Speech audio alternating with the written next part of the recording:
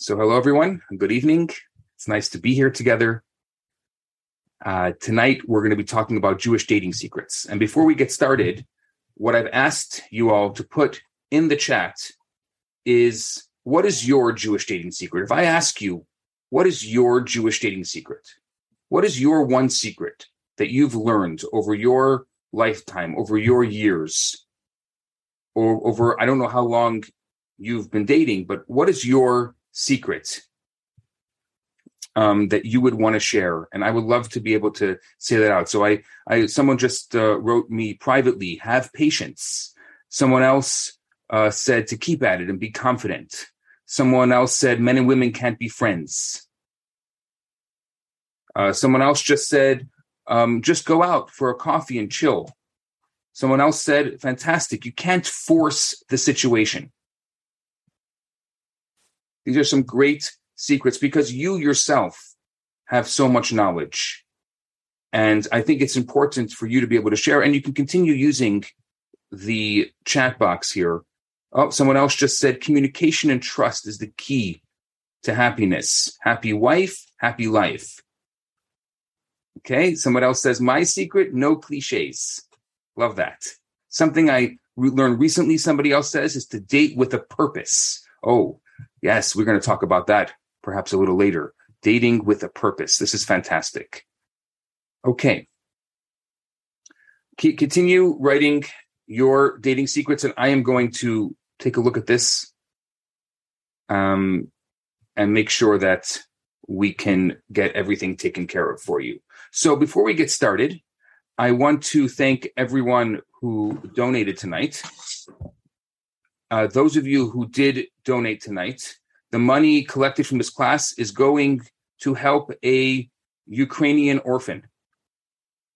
There's a young woman who just left Ukraine, and we've been helping her. And she is actually in the process of getting married. And so the money is going to help her. Now, tonight, since most of us are single, and you never know, the magic is in the air. So what I want you to do is next to your name, if you can, put an A or an NA. A means available, NA means not available. And also, if you can put the age range of the person you're looking for and maybe a religious orientation or orientation of the person that you're looking for. Or you can even write, I see somebody here wrote the city that they're in. So that also helps for people to know where you're coming in from and where the possibility. And I'm asking you, obviously, if someone puts an A next to their name, which means they're interested, which means that you can contact them if you want. What's most important tonight is to be courteous, be nice. You know, even if someone allows you, make sure to be respectful. I'll also make a mention here before I get started that if you haven't made a profile on any of our sites, please do so. J Montreal is our parent site. Now, you don't have to be from Montreal to sign up to J Montreal because we have a network of sites that are all interconnected on the back end. And you can just go to jmontreal.com. You can use marketing code Rabbi's Gift, and it's free. We have about 35,000 profiles on there. For those of you who are in Toronto, somebody mentioned this before, there's jtoronto.com. And for those of you who are outside of North America, you can go to jmatchmaking.com. They're all interconnected in the back end. So there's nothing to worry about. It's all part of the same network. And I will just put this in the chat for those of you who definitely haven't made a profile. I encourage you, even while I'm talking tonight, just go make a profile, use marketing code Rabbi's Gift. You get a nice gold membership for free. Also, throughout the class, you're welcome to private chat me your questions. Just continue sending me questions privately. And I'm going to obviously put a preferential on the questions right after I'm finished speaking to those who sent me before tonight. And then I will start with the questions that I got tonight, and hopefully we'll be able to get through lots of your questions tonight. Now, in preparing tonight's class, what I want the next, I would say, half an hour of our time together to be is a real conversation. I've been thinking quite a bit about what we're doing and how we're doing it. And I don't expect that you're going to find out or you're going to learn something tonight that you don't know already. I'm probably, over the course of this evening, just going to remind you of so many things that you know already that you probably forgot, or maybe you didn't forget. Also, if you came tonight because you want to feel good about being single, then I don't recommend that you stay. If you're looking for therapy here tonight, I don't think this is a good place for you either. If you're looking to validate what you're doing or say what you already know, maybe you may end up validating what you're doing. That's possible. But what I would like to warn you, especially, is that I'm probably going to offend you tonight. There's going to be quite a few things that you probably won't agree with me tonight. And that's okay. We don't have to agree. My little nugget that I'm going to give you just to start off tonight is the definition of emotional maturity. The definition of emotional maturity is the ability to hold two ideas within you at the same time. And they could be opposing ideas. But the ability to hold two opposing ideas within you means that you're emotionally mature. So there's so many things that are all around us. And what happens is, so often when we're talking, when we're in a conversation, we're thinking about what we're going to say next instead of listening. One of the greatest secrets that I can teach you when it comes to relationships is the power of listening and the joy of listening. If you don't get joy, if you're annoyed by listening, that's a very, very difficult thing to change. But I would say if that's the one thing that you change in your life, is to enjoy, to get pleasure from listening to someone else, especially listening to a date, especially listening to someone you're in a relationship with. Which means if you're talking to someone and you're having a conversation and you're just waiting for the person to finish what they're saying so you can get a word in, that's not a conversation. That's two people talking at each other. When the person is finished talking, what your natural response should be is, say more. Say more. I want to hear more. And even if they went on a dialogue, and a monologue for the past 25 minutes, I want to hear more. The joy of listening. Just think about that for a moment. The joy of listening. Can you handle that? Can you handle the ability just to sit here? I know you probably have a bunch of different screens open in front of you. I know you're probably multitasking because that's what we do. So you have really a little bit of your attention here and a little bit of your attention there. But the truth is that we can only have our attention on one thing at a time. That's it. So if you're multitasking, it means that you're sharing your attention between many things, but at any given time, you're only going to have one thing you can be doing. So if you came here tonight to meet someone, great. That's no problem. I'm going to be talking in the background for you. And you probably won't be listening, and that's fine. But if you came here to listen, that power of listening is such a beautiful, beautiful experience. So what I want to start off with is the ability to know that you are the common denominator in all of your failed relationships. The first and most important thing that you can say to yourself tonight is it's my fault. Yes, there was someone else in the relationship, but it's my fault. Because that circumstance happened because of the choice that I made. So tonight, don't blame your past relationships. Don't blame your childhood. Wherever you are, Whatever you're doing, it's no one else's fault but your own. So take control of it. We'll be back after a quick break. Are you tired of swiping right on every dating app out there and still getting nowhere? Are you convinced that you'll forever be alone, surrounded by nothing but cats and empty takeout containers? Hi, I'm Aliza Ben Shalom, the host of the new show, Jewish Matchmaking, which you can find on Netflix. And I'm the love rabbi, Rabbi Yisrael Bernath, and we're inviting you to join us for Matchmaker. Each week, we'll answer one of your pressing relationship questions, from how to get over your ex to how to deal with your partner's annoying habits. So if you're ready to laugh, cry, or maybe even find love, then tune in to Matchmaker, and it's available now wherever you listen to your podcasts.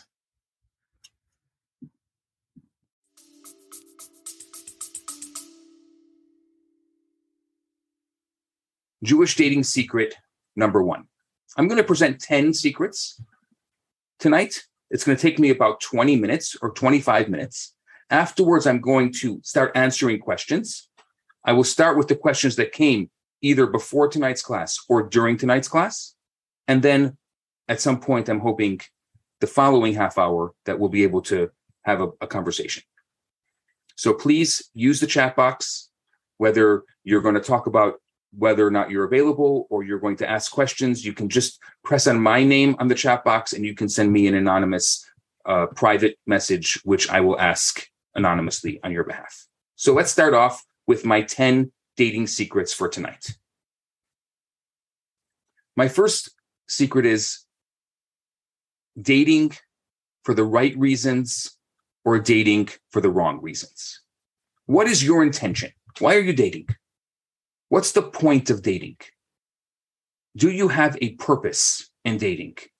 Or is it just, well, because I don't know, I have nothing else better to do? I'll tell you why it's so important. Because dating is the opposite of marriage. People who are into dating will never get married. If you're really into dating, you're never going to get married. And if you do, you'll probably get divorced. Because if you're too comfortable with the process of dating, you end up, when you're in a relationship, you end up really confused. Now, I know there was another world, and it wasn't so long ago, but not long ago, people would date for permanence. They would date for commitment. They would date for love. Today, we date for recreation. Going on a date is supposed to be entertaining. It's supposed to be a time to forget about life, to have a good time. But what are the ramifications of what is effectively a 10-year job interview, or maybe a 30 or 40 or 50 or 60-year job interview? Can people cordon off their 20s and be evaluated by another person and still emerge whole, still emerge unscarred? I think it's so important not to take ourselves too seriously. Just be. You don't have to put on a show. You don't have to put on a version of yourself that you're probably not going to be able to keep up with. If you start off fictitiously, you're going to continue the same way, and then you're going to be shocked why it's going to end as fast as it started. Dating should be a educated yet pleasurable experience. You have to go out, you have to have fun. Shared experiences are so important in the dating process. But I'll tell you that the harder you try to succeed at dating, the more you are probably going to fail. The less you try to impress your date, the more you eventually will. You just have to let go. You have to be yourself and allow the full vibrancy of your human personality to manifest. And I'll add to this that there's nothing more off-putting than arrogance. According to a number of studies, the most attractive thing about a person or about a man to a woman is a sense of humor. And the second, I believe, is filthy rich. So unless you're rich, then you better get good at having a sense of humor. Otherwise, you're in trouble. No, that doesn't sound very good. But what does sound good is knowing that you could be yourself and the full vibrancy of your human potential, of your personality, of who you are, can come out. And that's very valuable. So ask yourself, why am I dating? And am I dating with a purpose? Or am I dating? Because how you go into it is how you're going to come out of it. So if you go into it without a purpose, you will probably have a very similar experience while you're in the dating process. Dating secret number 2. Self-confidence is more important than looks. Being a matchmaker, I don't like calling myself a matchmaker, being someone who introduces people to one another, being a relationships coach, it's given me a lot of opportunity to observe what I would call the modern dating scene. I may be a rabbi with a beard, but I've lived and watched hundreds of couples and singles. And what I've witnessed is an unbelievable lack of confidence. So many people today have no belief in themselves. They don't believe that they're worth anything. And this causes all types of confusion, heartache, a search for love. You're okay. You're a good person. Just the fact that so many people find it impossible to muster up the courage to simply introduce themselves and talk normally. I mean, I heard someone recently say something absolutely ridiculous. I was at an event and I heard someone say, "I hope you know CPR because you take my breath away." Really? Really? Is this what it's come to? Am I missing something here? I think we've come a long way with all these bells and whistles. Say smart things. We wear the right clothes. We have awesome jobs. Maybe we own a COVID pet in order for someone to be interested in us. But I think that the most attractive quality to a potential partner is self-confidence. And what does self-confidence mean? It sounds like a very big word. It's a word that so often is not translated or not defined. Self-confidence is that when we start to feel good about the direction of our lives, not because we have a beautiful face, not because we have a bulging bank account, not because of all the externalities, but simply quietly confident in our ability to contribute something positive to life. There's a beautiful story about a man who was distraught, and he came to Rabbi Shner Zalman of Liadi, the Alter Rebbe. And he started going over his woes. And after a few minutes, the Rebbe turned to this man so eloquently and says, "You tell me what you need, but you don't tell me what you're needed for." Every single morning, when you wake up, ask yourself a simple question. What am I needed for today?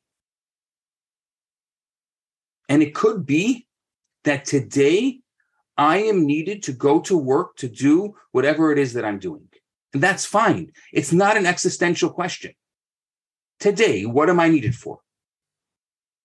Right now, if you ask yourself, what am I needed for here? I am needed to be able to listen and reflect and see if any of the things that this rabbi is saying could help me in my dating process. That's okay. It's not existential. It's just asking yourself and being confident, saying, this is what I'm needed for right here. I am here right now because I chose to be here. There's so many people who knew about this event tonight, but didn't choose to be here for whatever reason. But you chose to be here right now. So the fact that you chose to be here, that is what you're needed for right now. If you don't actively make a choice, you'll be passively making a choice. So what I encourage you to do is actively make the choice. That is self-confidence. It's the ability to say, I'm here, present.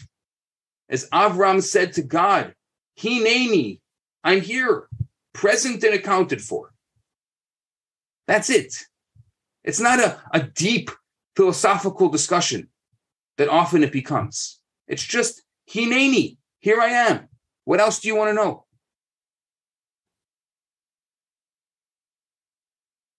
So self-confidence is just the ability to ask yourself, what am I needed for at any given time, and being able to answer that.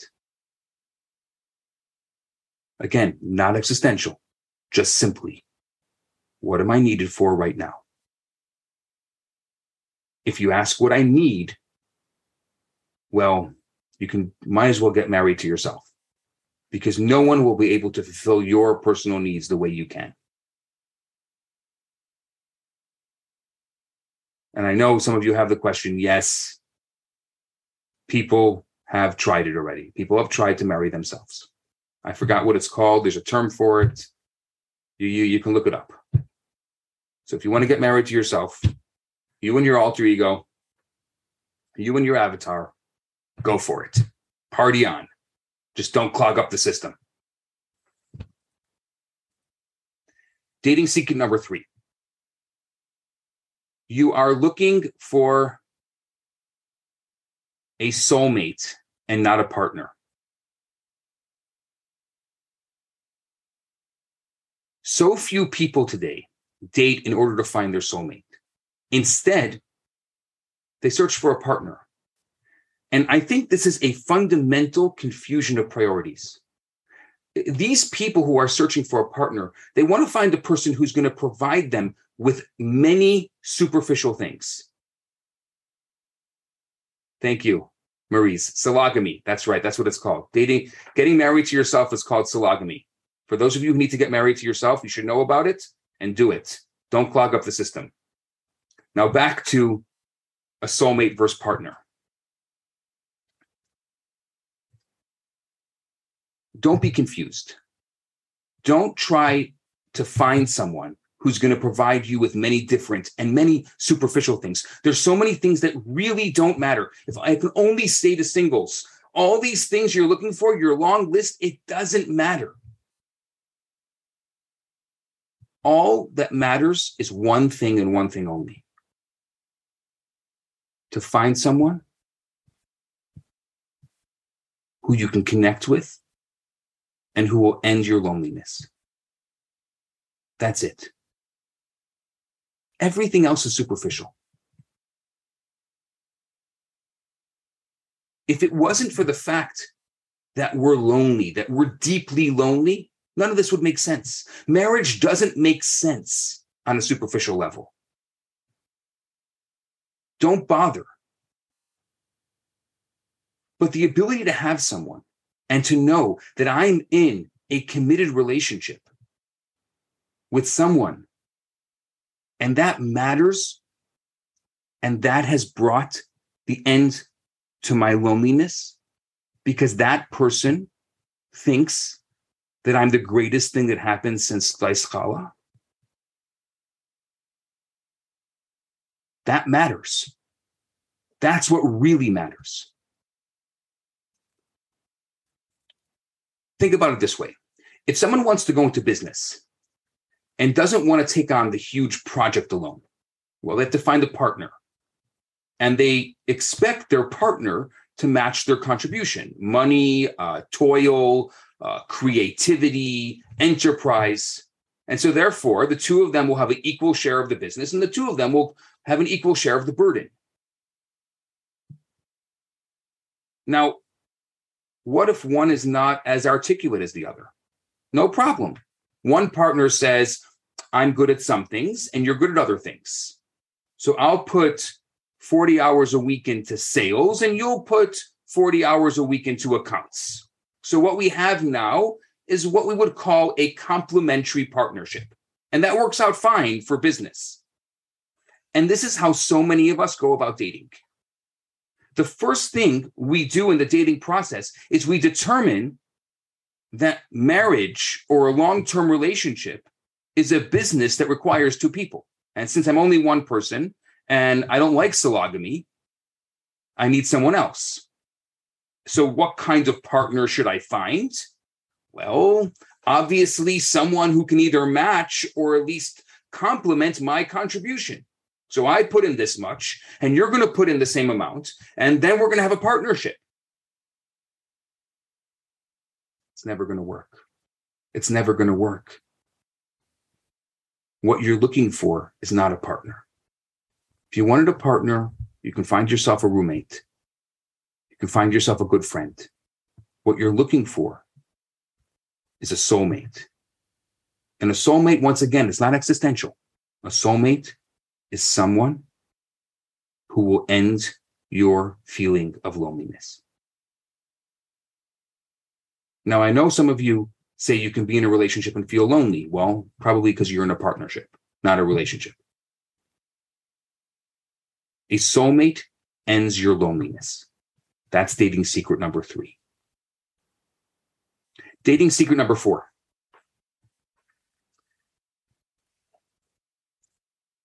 To find the perfect soulmate, you should focus not on what you have, but what you lack. Think about it a second. Not on what you have, but what you lack. I think this is one of the biggest mistakes that people make. The way people today look for a partner or for a relationship is by sitting down and making a list of everything that they're looking for. So I sometimes get these long laundry lists, and I'm like, what? Like, what are you looking for?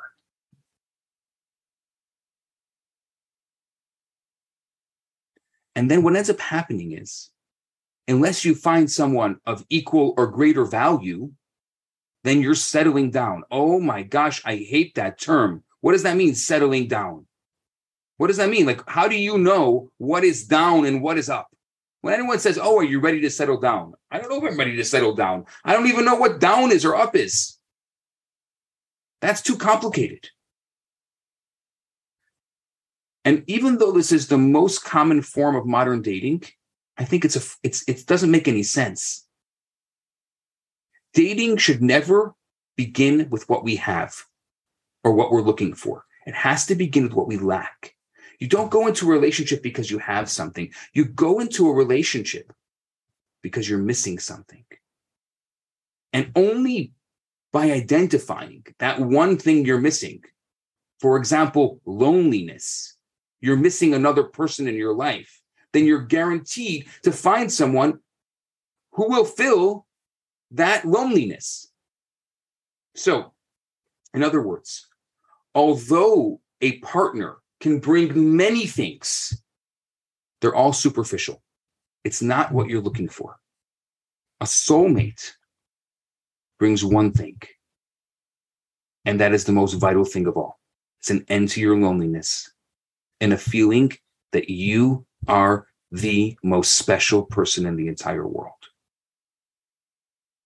And by the way, while we're on the topic, if you don't think you're special, they won't think you're special either. And isn't that really all we want? Why are we making it so complicated? Why don't we just cut away all of the nonsense and get right to the essence? I'm going to tell you this. and you're not going to agree with me. And you're going to start making excuses in your head. But listen to me without the excuses. Just say to all your excuses, step aside for a second. When you are really ready to find someone, you'll meet that person. Don't start blaming it on other people. Don't start saying it's your job. It's not my job. Not my job to find someone for you. I can help you. And I've been able to help a lot of people. But it's not my job. It's not anyone else's job to find someone for you but you. It's your job to go out there and find someone for yourself. And when you're ready, that person will appear. Now, they're not going to appear if you're sitting and laying in your bed with your covers over your head saying, where is this person? Why aren't they knocking on my door? Hello, I've been waiting. No, you have to go out there. Now, I want to when I'm talking about this loneliness, I think it's an important thing because someone mentioned this before about having platonic friends. I don't believe that it's a good thing for platonic relationships to exist. You're going to disagree with me, I know. But I don't think, I'll tell you why. Because it desensitizes us. And so we don't feel that loneliness when we have platonic friendships. It kind of fills that little void within us. So that little spark that's supposed to exist, like everybody wants, like there should be the fireworks.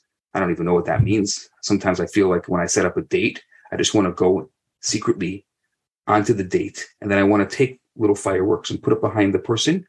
And all of a sudden there'll be a big spark that'll fly up behind the person. Say, there's the fireworks you're looking for.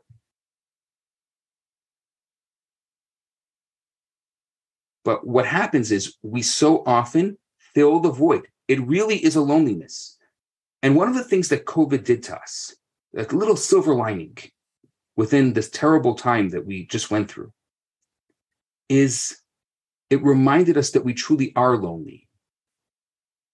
Now, I want you to think about that for a moment, that experience that you had when you couldn't just go out with your friends, when you couldn't just go out and do whatever you wanted, because it wasn't possible. During those times, when you really felt like I really want someone in my life, that is a very important feeling because you still feel like that, even though you're able today to fill that void. So all these platonic friendships that you're creating, they're filling a void that's not allowing you to find that special person.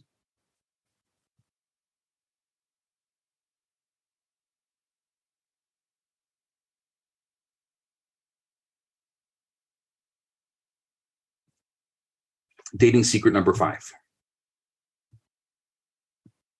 Don't be afraid to talk serious.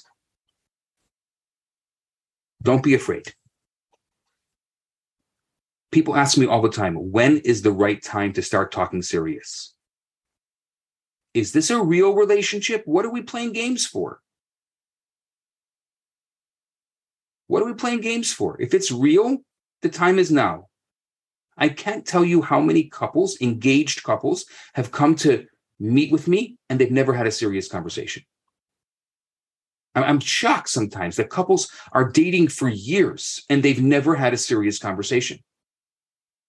Don't be afraid to talk about life goals, about education, about plans for the future. Part of a relationship is the ability to enjoy and share your partner's goals, to be able to help them, to be able to encourage them, to be what the Torah calls, when the Torah talks about Adam and Eve, it calls her an ezer kenegdo, a helpmate against him. It's a funny term, a helpmate against him. Yes, it's someone who challenges the other and helps them grow and helps them be better. So in order to be able to challenge the other and help them grow, you need to know about their goals. What are their future plans? Who are they? It's so great to be on the same page from the get-go.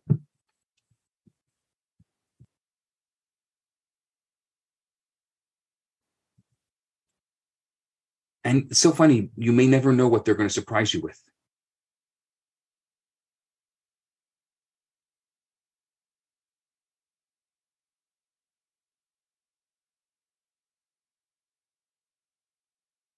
Dating secret number 6. Look for your complement, not your sister.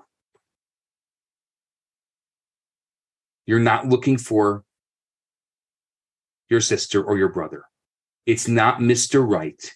It's Mr. Right for me. Men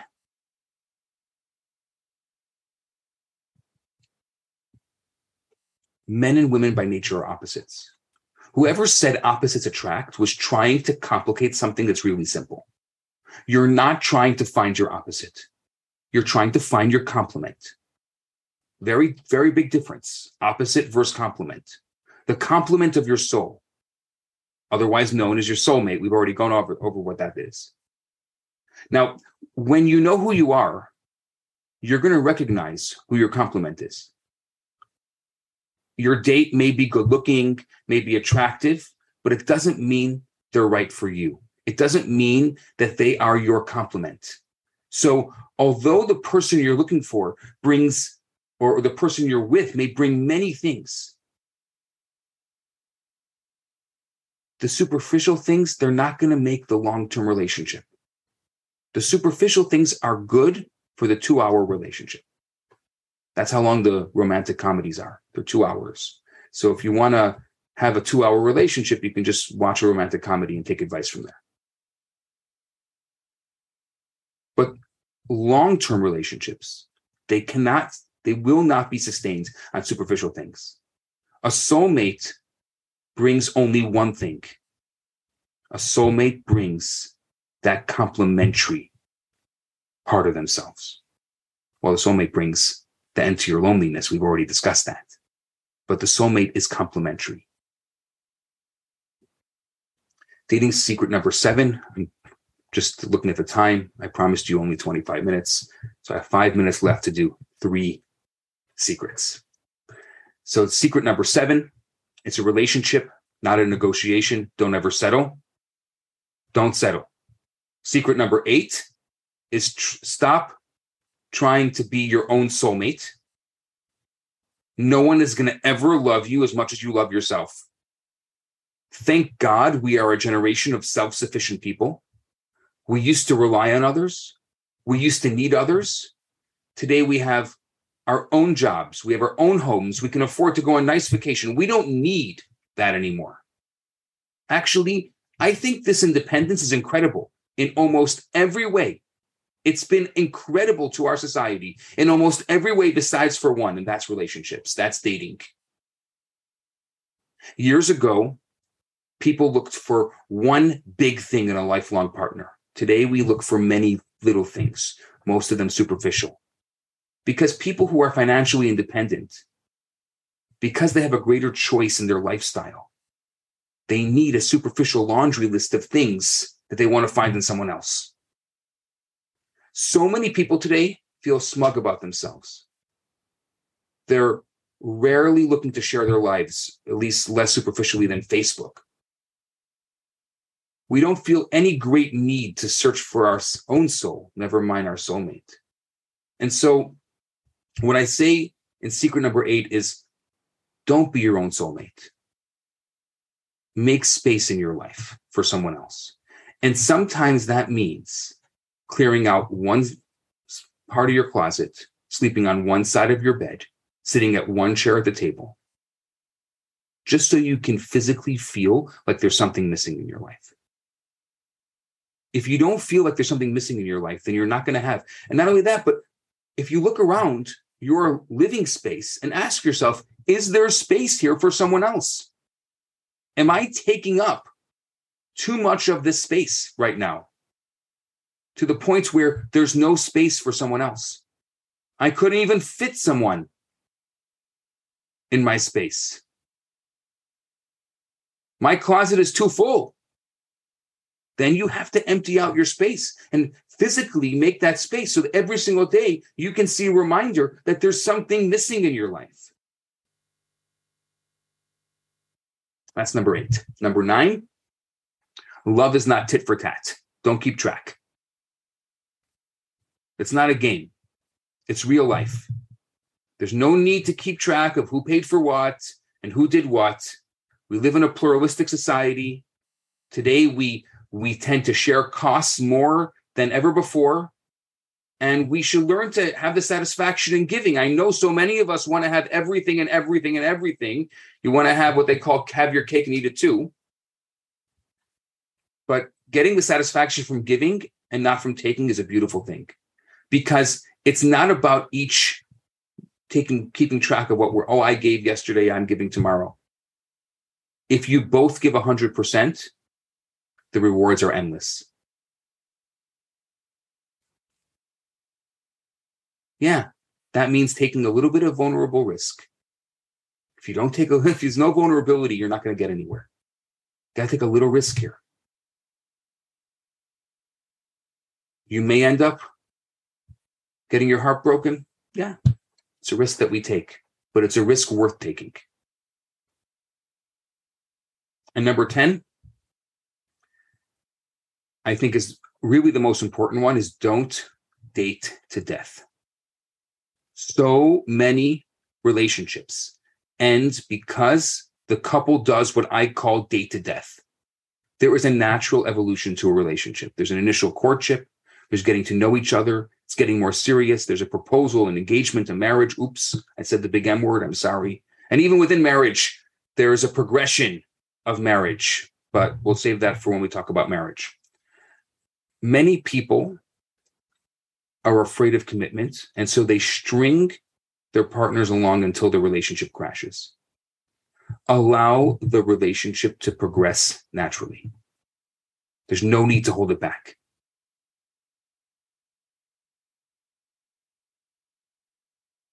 Those are my 10 dating tips. Now I'm going to change the conversation a bit, and I'm going to go to the questions that you asked me before this evening and the questions that you put in the chat while I was talking. So I'm going to try to get to them all, and then we'll open it up afterwards. Oh my gosh, I got so many amazing questions. So many amazing questions. So let's get started here. And obviously, if you have more questions, please, you can send them to me privately, but please,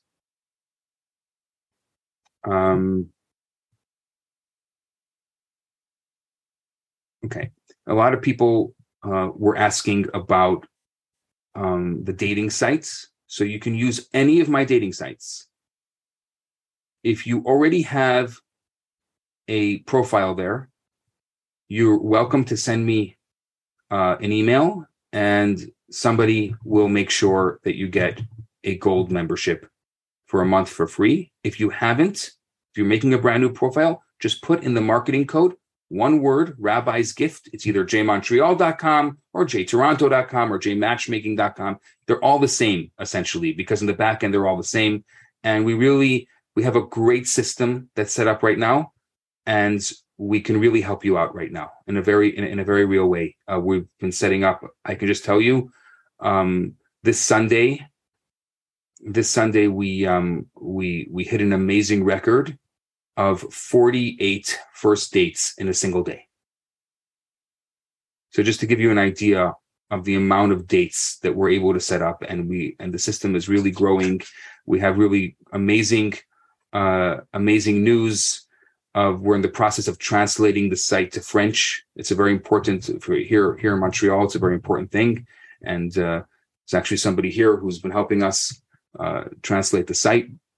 And so but right now we're at a point where we really can handle a lot more people, and you're welcome to join and to send others. And even after tonight, if you met somebody here tonight, we're happy to set you up officially. You can just let us know. So that's jmontreal.com is fine. It's the parent site, and Rabbi's Gift. Okay. Next. Okay. I'm just going through all of these other questions.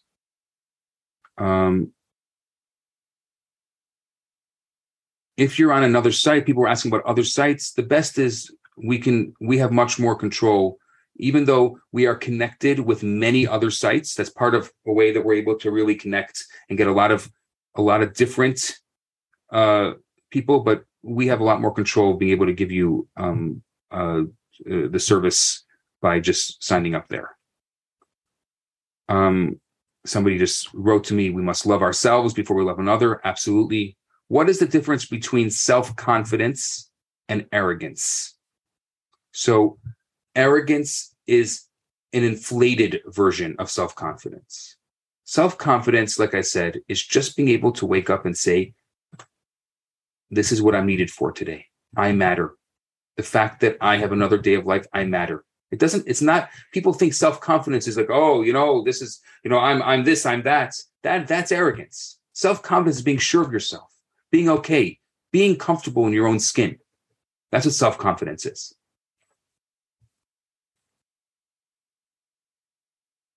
Okay. Should I not rely on someone else to fill a lack of respect for myself? If so, which deficits should I heal? And which do my soulmate heal? I don't think you should expect your soulmate to heal any of your deficits. That's not the point of getting into a relationship. You don't get into a relationship to heal yourself. It could be that if you have a loving partner, that there will be a healing process that will happen. But you should not go into a relationship expecting anything. You should not expect anything. You should go into a relationship to give, because you have a part of yourself that is missing.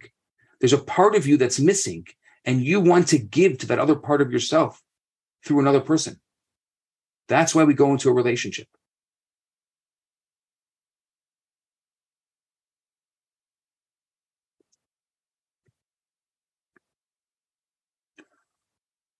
What about, next question, what about the cloud nine feeling? Should we always have that, or is it bad not to feel that anymore? How early is it not good to lose the feeling? So I think you're talking about the sparks or the fireworks, or I guess that's what you're talking about, that cloud nine feeling. I don't think it would be normal for anyone to have that today, because we've desensitized ourselves so much to it.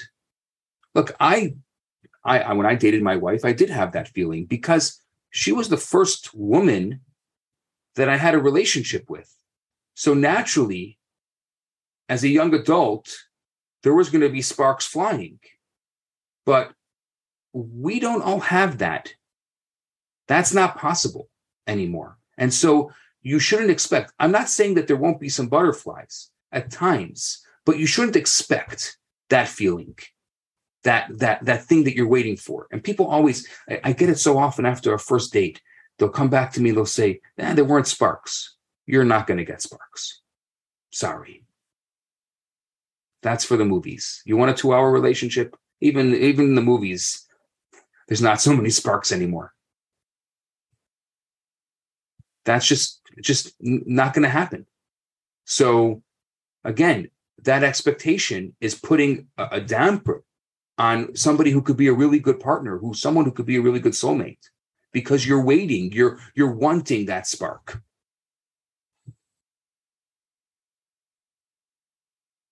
Okay, somebody asked me a question here I don't understand. Okay, next. What do you mean by complementary? A very good question. I could speak about complementary all night. What do I mean by complementary? I mean that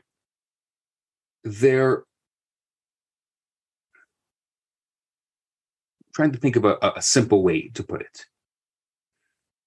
Don't start trying to figure, you know what? Forget I even said it. Because complementary, I see what's going to happen. You're going to start saying, oh, I'm missing this, so I have to look for, no. Don't, that's too complicated. You're again, so often we complicate something that is so simple. You're looking for an end to your loneliness. You're looking for someone who will treat you like the greatest thing that ever happened since sliced challah. That's it. If they treat you nicely and you're not absolutely repulsed by them, that's your soulmate. I know. I can see some of your faces. You're like, no, that's too simple. No, it's got to be more complicated than that. Yeah, we complicate things.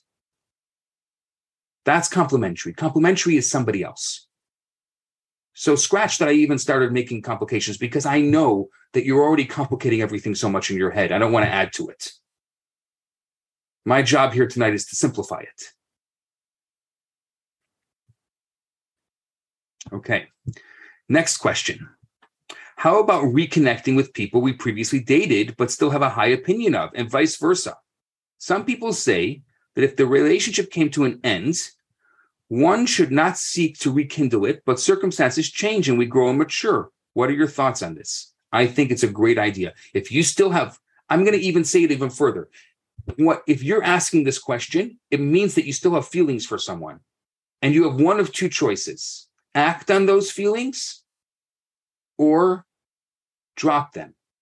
But as long as you have feelings for that person, you're not going to be able to get into a relationship with anyone else, because you are in a relationship with that person in your head. So that person, you may not have seen them for 10 years. Some people are in a relationship with someone in their head for years, and they're not able to move on. So my answer to this is either act on it, do something about it, see if the two of you changed, see if circumstances did change, see if you did grow and mature. Try. Reach out, or drop it. Release them. Don't think about them anymore, because they are taking up all the space that is needed for someone else that you should be getting into a real relationship with.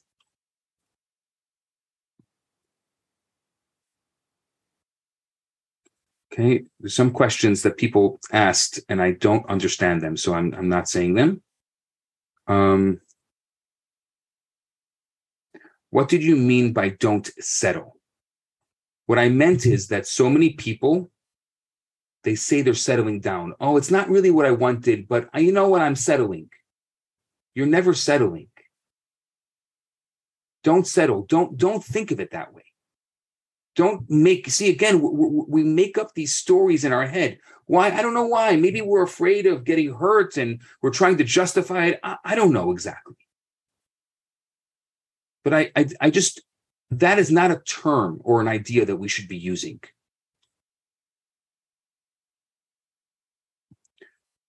Somebody said here a really great line: date them till you hate them. That a shadchan, a matchmaker, once told them, date them till you hate them. It's a very nice line, but be careful.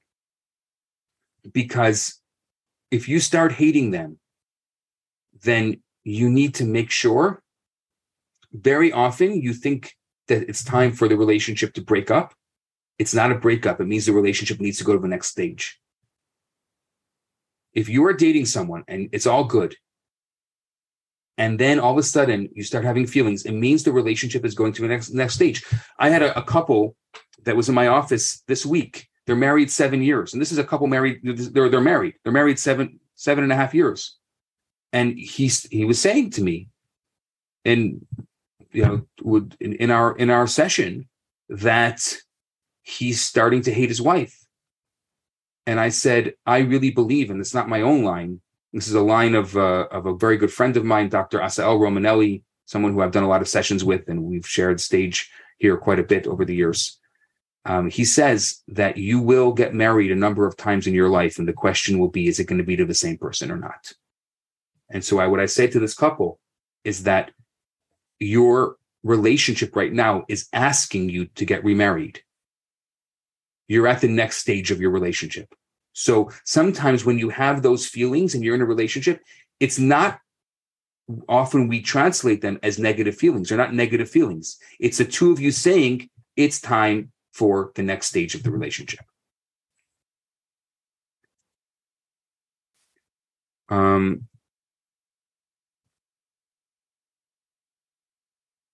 you share some ideas of how to love yourself? That's hard. First of all, if you're asking that question, that's a great start. How do I love myself?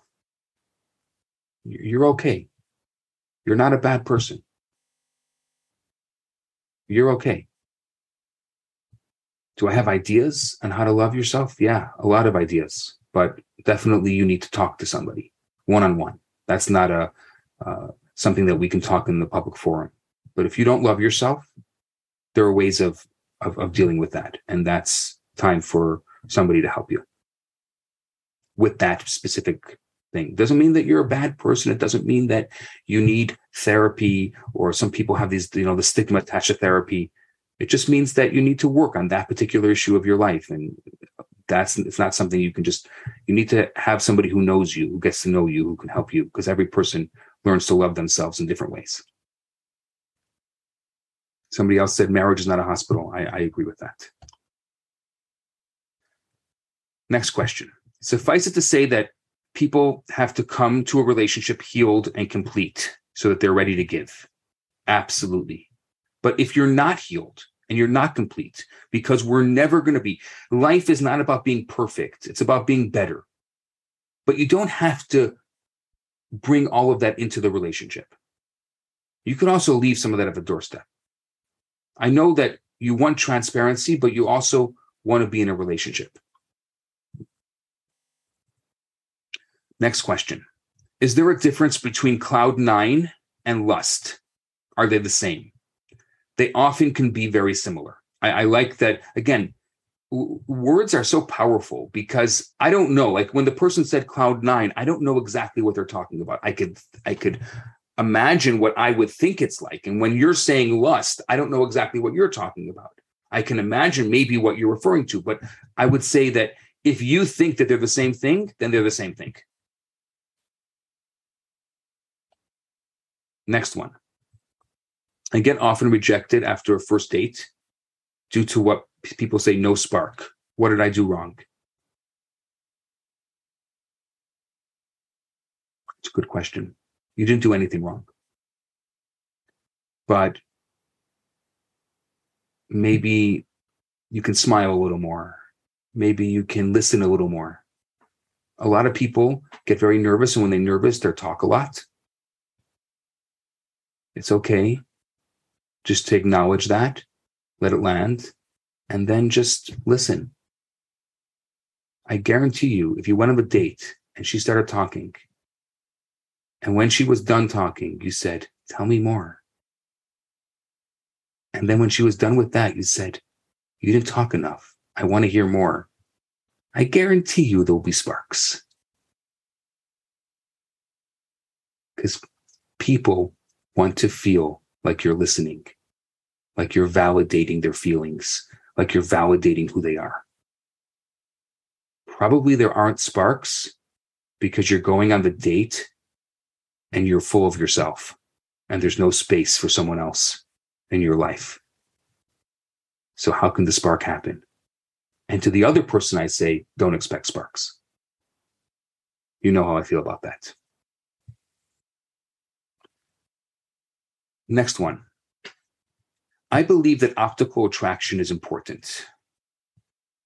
And if it is not there, it may never be there. I think that optical attraction is in the eyes of the beholder. It's not always so that it's what you think it is. If the person doesn't repulse you, that's optical attraction. Because so often we have a superficial and not a valid way of looking at what we're attracted to, and attraction could grow. So I would have to disagree with you on that. I think that you ask yourself, am I not repulsed by the person? And then when you go on the first date or the first meeting, at the end, you don't ask yourself, do I want to live the rest of my life with them? You ask yourself, do I want to see them again? That's the only question you should be asking yourself after a first date. And after the second date, you ask yourself the same question. Do I want to see them again? And after the third time, do I want to see them again? Not do I want to spend the rest. We're jumping for no reason. Do I want to see them again? Eventually, the relationship will grow, and then you're going to either it'll naturally evolve, or you're going to have to allow it to evolve to the next stage. But in the beginning of the relationship, you're just asking yourself, do I want to see them again? That's it.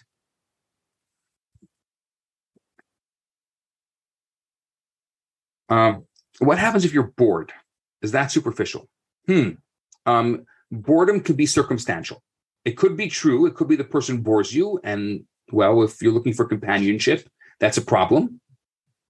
But often it is superficial. It is something because it's an expectation that you have of someone else, or you are bringing yourself a little too much into the conversation. And so what I say, just take a step back. Take a step back and ask yourself, am I bored? For what reason am I bored? Maybe you're bored because you don't have any space to listen. And try to fake listen to the person, because maybe they'll have something interesting to say. Maybe they won't. Maybe they'll have nothing interesting to say. But they could still end your loneliness.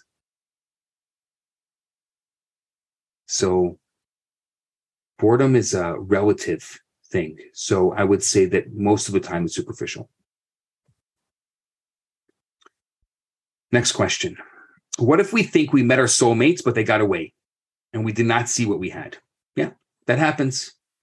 Darn shame, but it happens. Maybe if they're still available, you can go after them. If it really matters to you and they're still around, but if they've been married and they're not available anymore, darn shame. Someone else says you need to be complete yourself, not waiting to be completed by someone else. You don't have to be complete yourself, just better, just okay.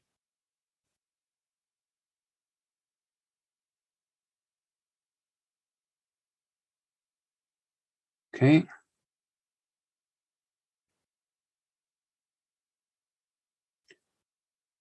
Do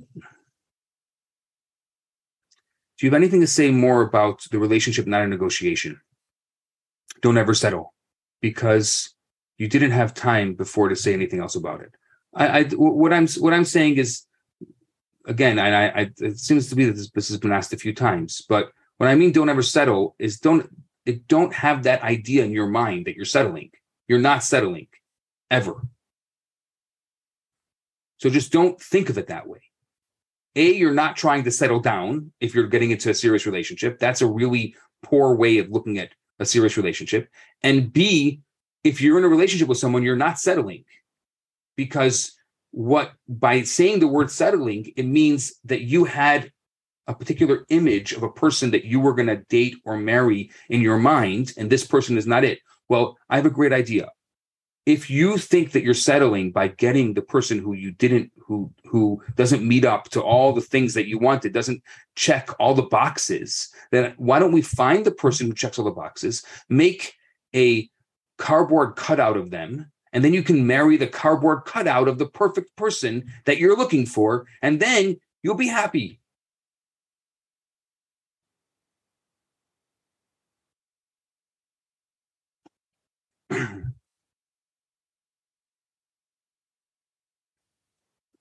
Sorry. Is it less than honest to date someone one does not have any feelings for? I think you have to define what feelings are. What does that mean, that you don't have any feelings for them? So does that mean that they don't meet your superficial expectations of someone that you want to be in a relationship with? Does it mean that they repulse you physically? Does it mean that they repulse you emotionally or intellectually? If they repulse you physically, it's a problem, because if the person really repulses you, I'm not saying a picture. People judge. I mean, I don't know anyone who looks good in a picture. You know you don't look good in a picture, so why would you expect someone else looking good in a picture? So if you're judging someone by a picture, shame on you. Shame on you. Everyone is worth a conversation. Everyone. I believe that every single person that you're sent, if I send you someone, I'm not sending you a random person. They deserve a conversation. All you got to do is a FaceTime, a Zoom, a something. You don't even have to buy a coffee. It's not going to cost you a penny. Used to be it would cost you a cup of coffee. Now you can do it for free. It's called FaceTime or Zoom or something online. It's unbelievable. Everyone deserves the ability to be more than a picture. So, but if once you've had a conversation with them, even if it was a FaceTime conversation, and they repulse you, that's nothing you can get back. That's a problem. If they don't repulse, I'm not saying that you're attracted to them, just saying that they don't repulse you. But what I think is very important and something you have to really think about is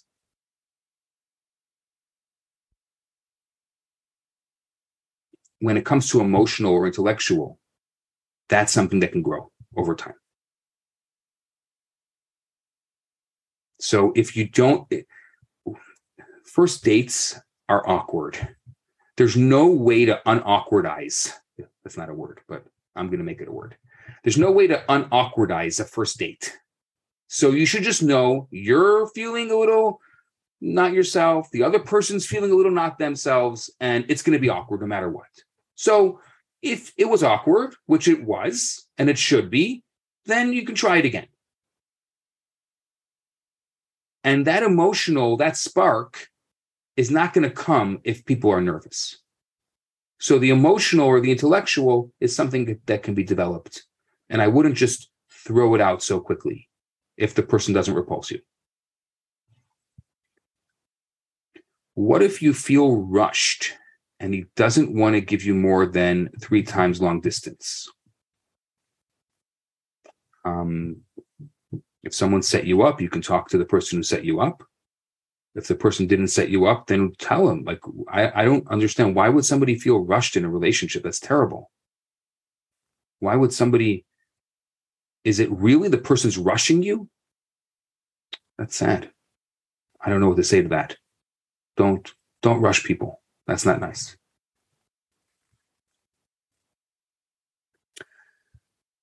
Next one. I was in a relationship with an amazing woman who was not Jewish. I've since told her that we need time apart, but how can I rationalize that a Jewish partner is more important than anything else? This, my friend, is a very, very elephant in the room question. It's like become like the question, because the reality is that we see through times of abundance, the Jewish people over the years have voted with their feet, and the intermarriage rate is very high today. I know there's a lot of people who have a lot of really great answers for why you should marry Jewish. And I'm not saying that I condone intermarriage, but what I'm saying is that I think you can control who you fall in love with. But I think that if the person is not Jewish and you're in a relationship with them and you've been in a relationship a long time, you have to ask yourself really important questions, existential questions. But at the end of the day, your life is your choices. And our job is to support the choices you make, not to make them for you. And so that said, falling in love is a very loose term that really doesn't mean anything. And I think that there's a lot of marriage is very difficult. I'm very pro-marriage, so I'm not supposed to be saying this, but marriage is difficult. And there's so many factors that are difficult in it that you don't want to create other issues. So if there was a choice between common place of origin and common direction or common destination, I would choose common direction and common destination because it's about where you're going, not necessarily where you're from. But I think these are really important things that you need to talk about with one another and not to just let them go and say, oh, we're in love and we can't control it, because then you're going to be in big trouble later. And definitely these are things that come up very often. Again, I'm not here condoning intermarriage. I'm just saying that your life, your choices. And if it's something that bothers you, you have to ask yourself why.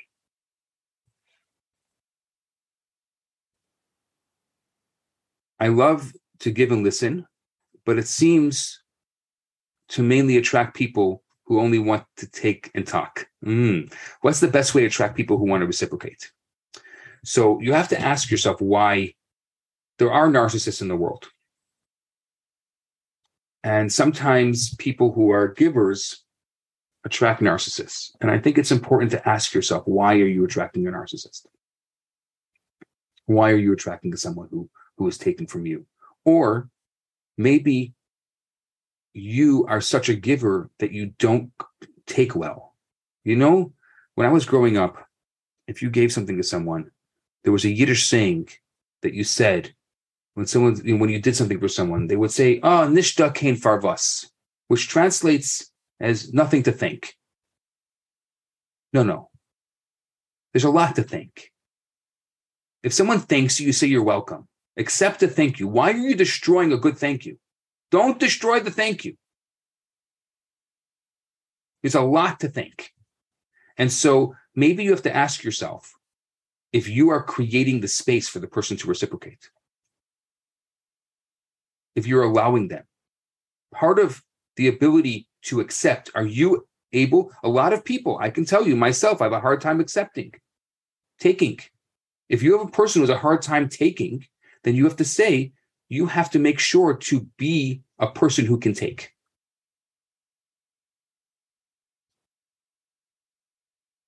There's a lot more to say on that. But maybe I'm making a note of that because I think I want to do a class just on that. Because I know it's a big issue. I hear it a lot. Is the person who gave in to a negotiator who presumed them to do an act no longer valuable? Do soulmates try to convince someone to do an act? No. Soulmates, you see, so often, I think I get what you're saying. We so often base relationships on circumstance. It's just a circumstantial thing, whatever it is. Don't destroy something that could potentially be good because of a circumstantial situation.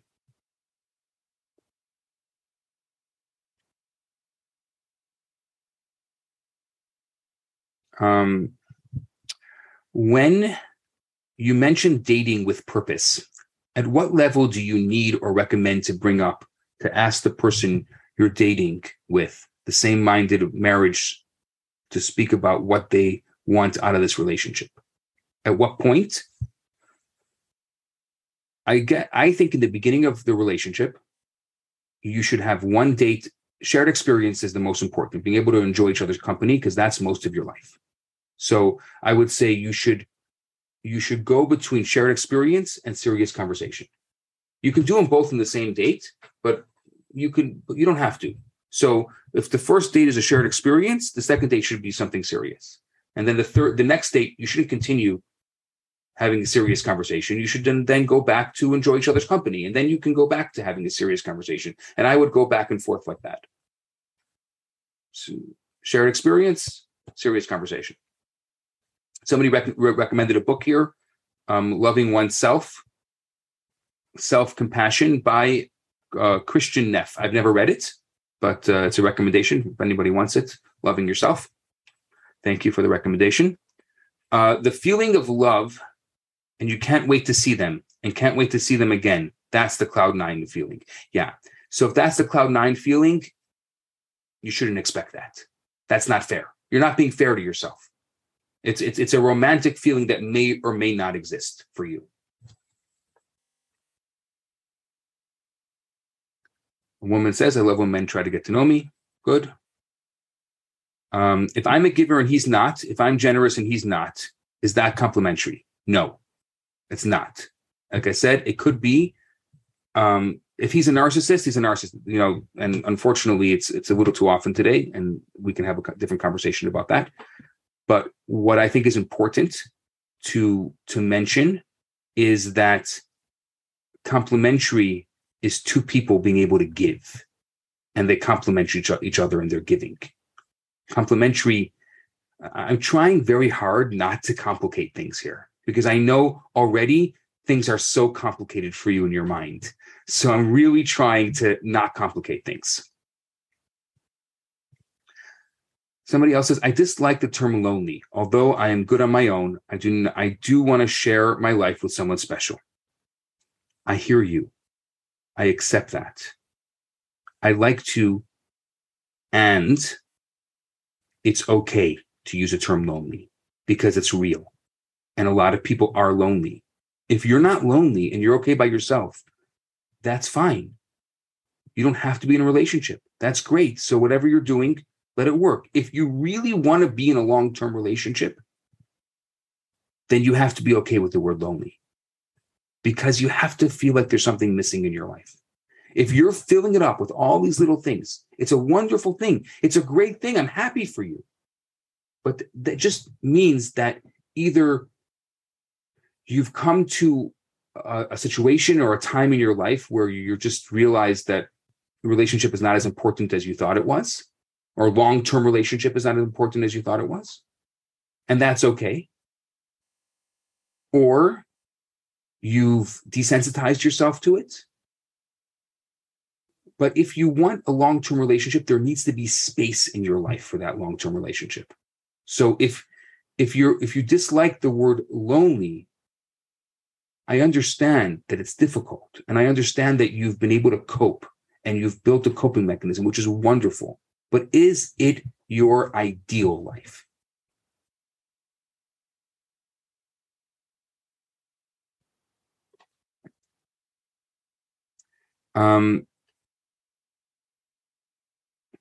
Okay.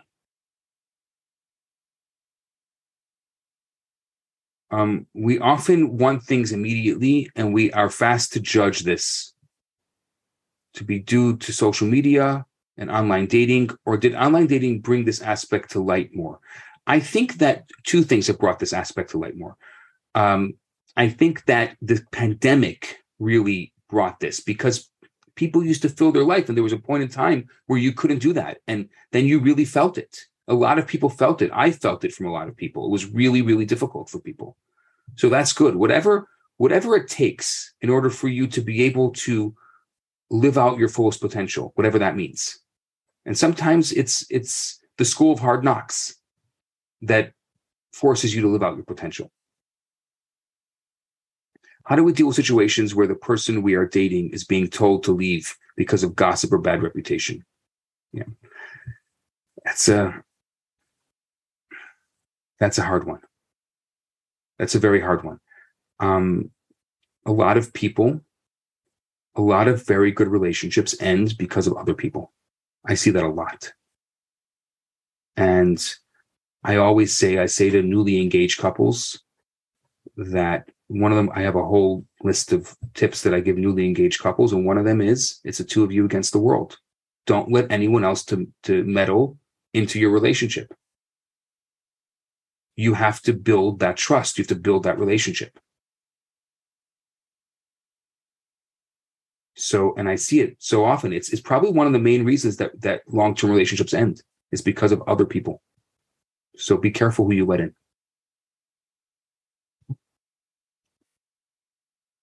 What if her family doesn't like you? Is that a deal breaker? It is if she's attached to her family at the hip.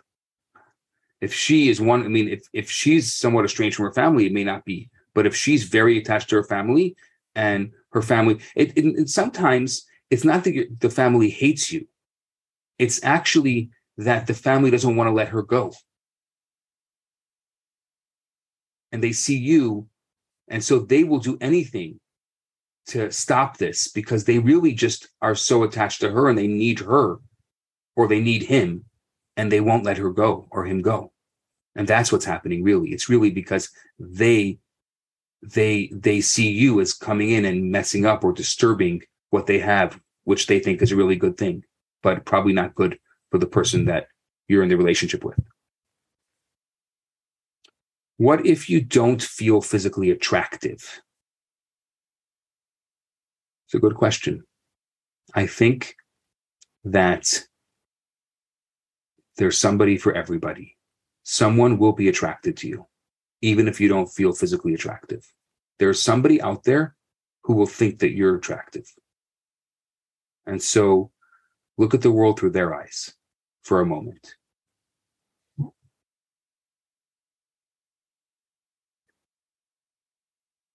What if you met someone, but you thought, rightly or wrongly, that it wasn't the right time for you to consider them, and you've never seen them again, would God engineer the two of you bump into each other if you were soulmates? Or does it mean that they weren't your soulmate? Or does it mean that you've lost your soulmate because they thought that you weren't interested in them? So they decided that they didn't want to bump into you again, and God adhered to their wish not to see you. But it's not your wish to consider them. But when you're ready, or you weren't taken by surprise, great question. I love the way you put it. I think that we are the result of our own choices. So it's all possible. All of those options are possible. But if it's meant to be, it may happen again. If it's meant to be, you may take that initiative and make it happen.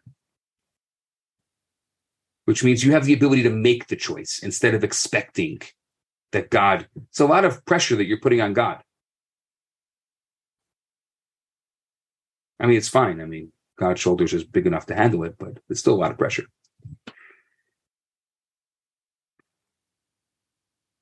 Okay. Yes, somebody else put in another great book, and that's a book I do recommend, The 5 Love Languages. It's a great book. You can also just get a summary of it. Just put in 5 love languages online. You'll get a lot of it, but it's really good. If you have a partner, it's very important because so often we date.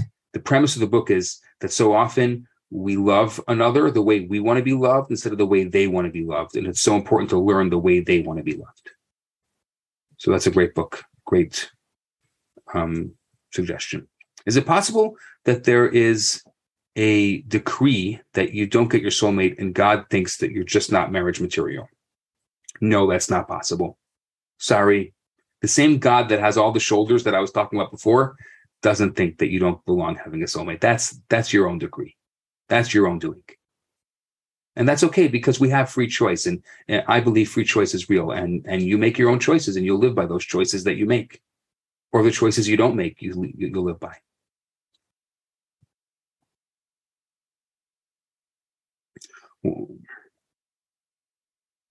What about, this person's asking about serious situations, victims of serious situations. How do they make space to give without fear of abandonment? It takes a lot of time. It takes a lot. It's very difficult. It's not easy. A lot of therapy, support. It's very, very important. Yeah. I hear you on that. That's, I'm sorry about that. It's very important. What about second marriages and dating later in life? I've done a bunch of different sessions on that, and I have a whole set of tips on second marriages and dating later in life. I don't know if I'll be able to get to that right now, but that's a really good question. I'm looking for converts. Is that the right thing to do? There's nothing wrong with converts. The Torah says 3 times keep the Shabbat and 26 times to accept the convert. So think about how much the Torah thinks about converts. And that's a very beautiful thing. So I'm a big fan. Can we mess up in a relationship if it's really our soulmates? Yes, you can. Because you have free choice. And I believe that free choice is real. So you can mess up a relationship. And that's a choice that you make. And that's okay. But you can try again. And if it's not that person, you'll have another opportunity with a person who really is your soulmate. So yes. How do you deal with people commenting, "Why are you still single? I think you're weird if you're still single"? I don't listen to them because that's none of their business and not their business to comment. And I'm sorry that they're even commenting that. I mean, I'm not sorry for them. I'm sorry that you even gave it a moment thought. That's a very foolish thing to say to somebody. And you're not weird, just haven't found the person yet. And sometimes it's about creating that space and about being there for that person. So a bunch of other questions here that I didn't get to. Okay. How do you know if cultural differences matter in dating? If someone learned in a yeshiva for several years in Israel, or the other party is more college educated or not used to as to the right of a background, but follows halacha totally, but is used to working in a modern world too. If the guy is Hasidic and lives in the area of Borough Park, or the girl lives in a more modern area and fully keeps halacha, can you date if you see culture, if the culture will work or is a waste of time? So sometimes you can date someone from a different culture and sometimes not. It really depends. It really, really depends on which community you're from and how important that particular thing is for you, and how much you're willing to let go of, and how much you're stuck on. Remember, for every single non-negotiable you have to negotiate a lot of other things. So if your negotiation is cultural, then if your non-negotiation is cultural, then you have to negotiate a lot of other things. You can't be stubborn and want everything. Like, for example, someone asked this question just now, secular and religious. Well, for a religious person, being religious is a non-negotiable. Well, then there's a lot of other things they're going to have to negotiate. So yes, I think it's very hard. I'm not saying it's impossible. I've seen it work, but I think it's very, very hard. I have so many other questions coming in here and questions that I didn't get to. I'm so sorry. I want to honor the time that we have here today. And I know there's so many of you that we didn't even have a chance to let you unmute, but we're coming to an end, and we'll do this again. We'll start doing this more often. You're welcome to email me. If you all got an email from me, so you're welcome to email me. And I would love to know, before we finish tonight, if you can write in the chat box, what is a nugget that you're taking out of tonight? And I thank you all for your very nice, thoughtful comments. But I'd better than a thoughtful comment, better than the applause, and the questions that you asked tonight were amazing. I would love to know if you can just take a moment and write in the comment box, what is one nugget that you're taking home with you tonight? That would make me very happy.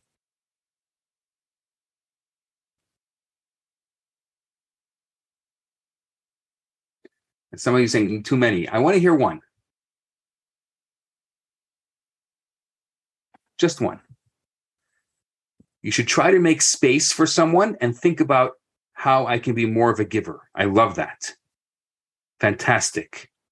To date with purpose, someone said. Okay. Dating with purpose. Clear all the clutter. Somebody says, I take away that the two should be matched in giving to each other, not just the giver or the taker, but give and give. Okay. Someone else says, I took away the power to be more confident and learn from my past mistakes and learn to grow. Good. My nugget is looking in the mirror is more useful than looking for others' perfections or lack thereof. Yes. Making space for someone in your life. Love that. The difference between a soulmate and a partner and how that focuses dating. Yes, great. Definitely taking away is not to force it and let it come and develop and speed it will develop. Okay. Dating with a purpose to be more confident. Yes. To love yourself. That we're the result of our decisions. I love that. Thank you. I really appreciate that. Any other takeaways tonight?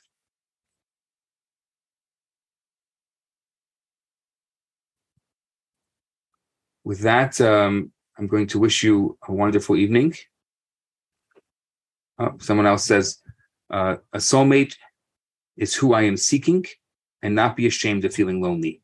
Yes, someone is out there.